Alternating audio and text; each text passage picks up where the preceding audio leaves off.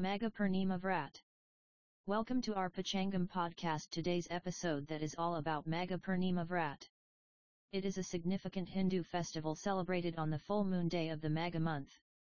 This auspicious day is dedicated to Lord Vishnu and is observed with great devotion by Hindus all over the world. Magha Purnima Vrat holds a deep spiritual significance as it marks the end of the winter season and the beginning of the spring season. It is believed that by observing this fast, one can attain blessings and forgiveness from Lord Vishnu and bring happiness and prosperity into their lives.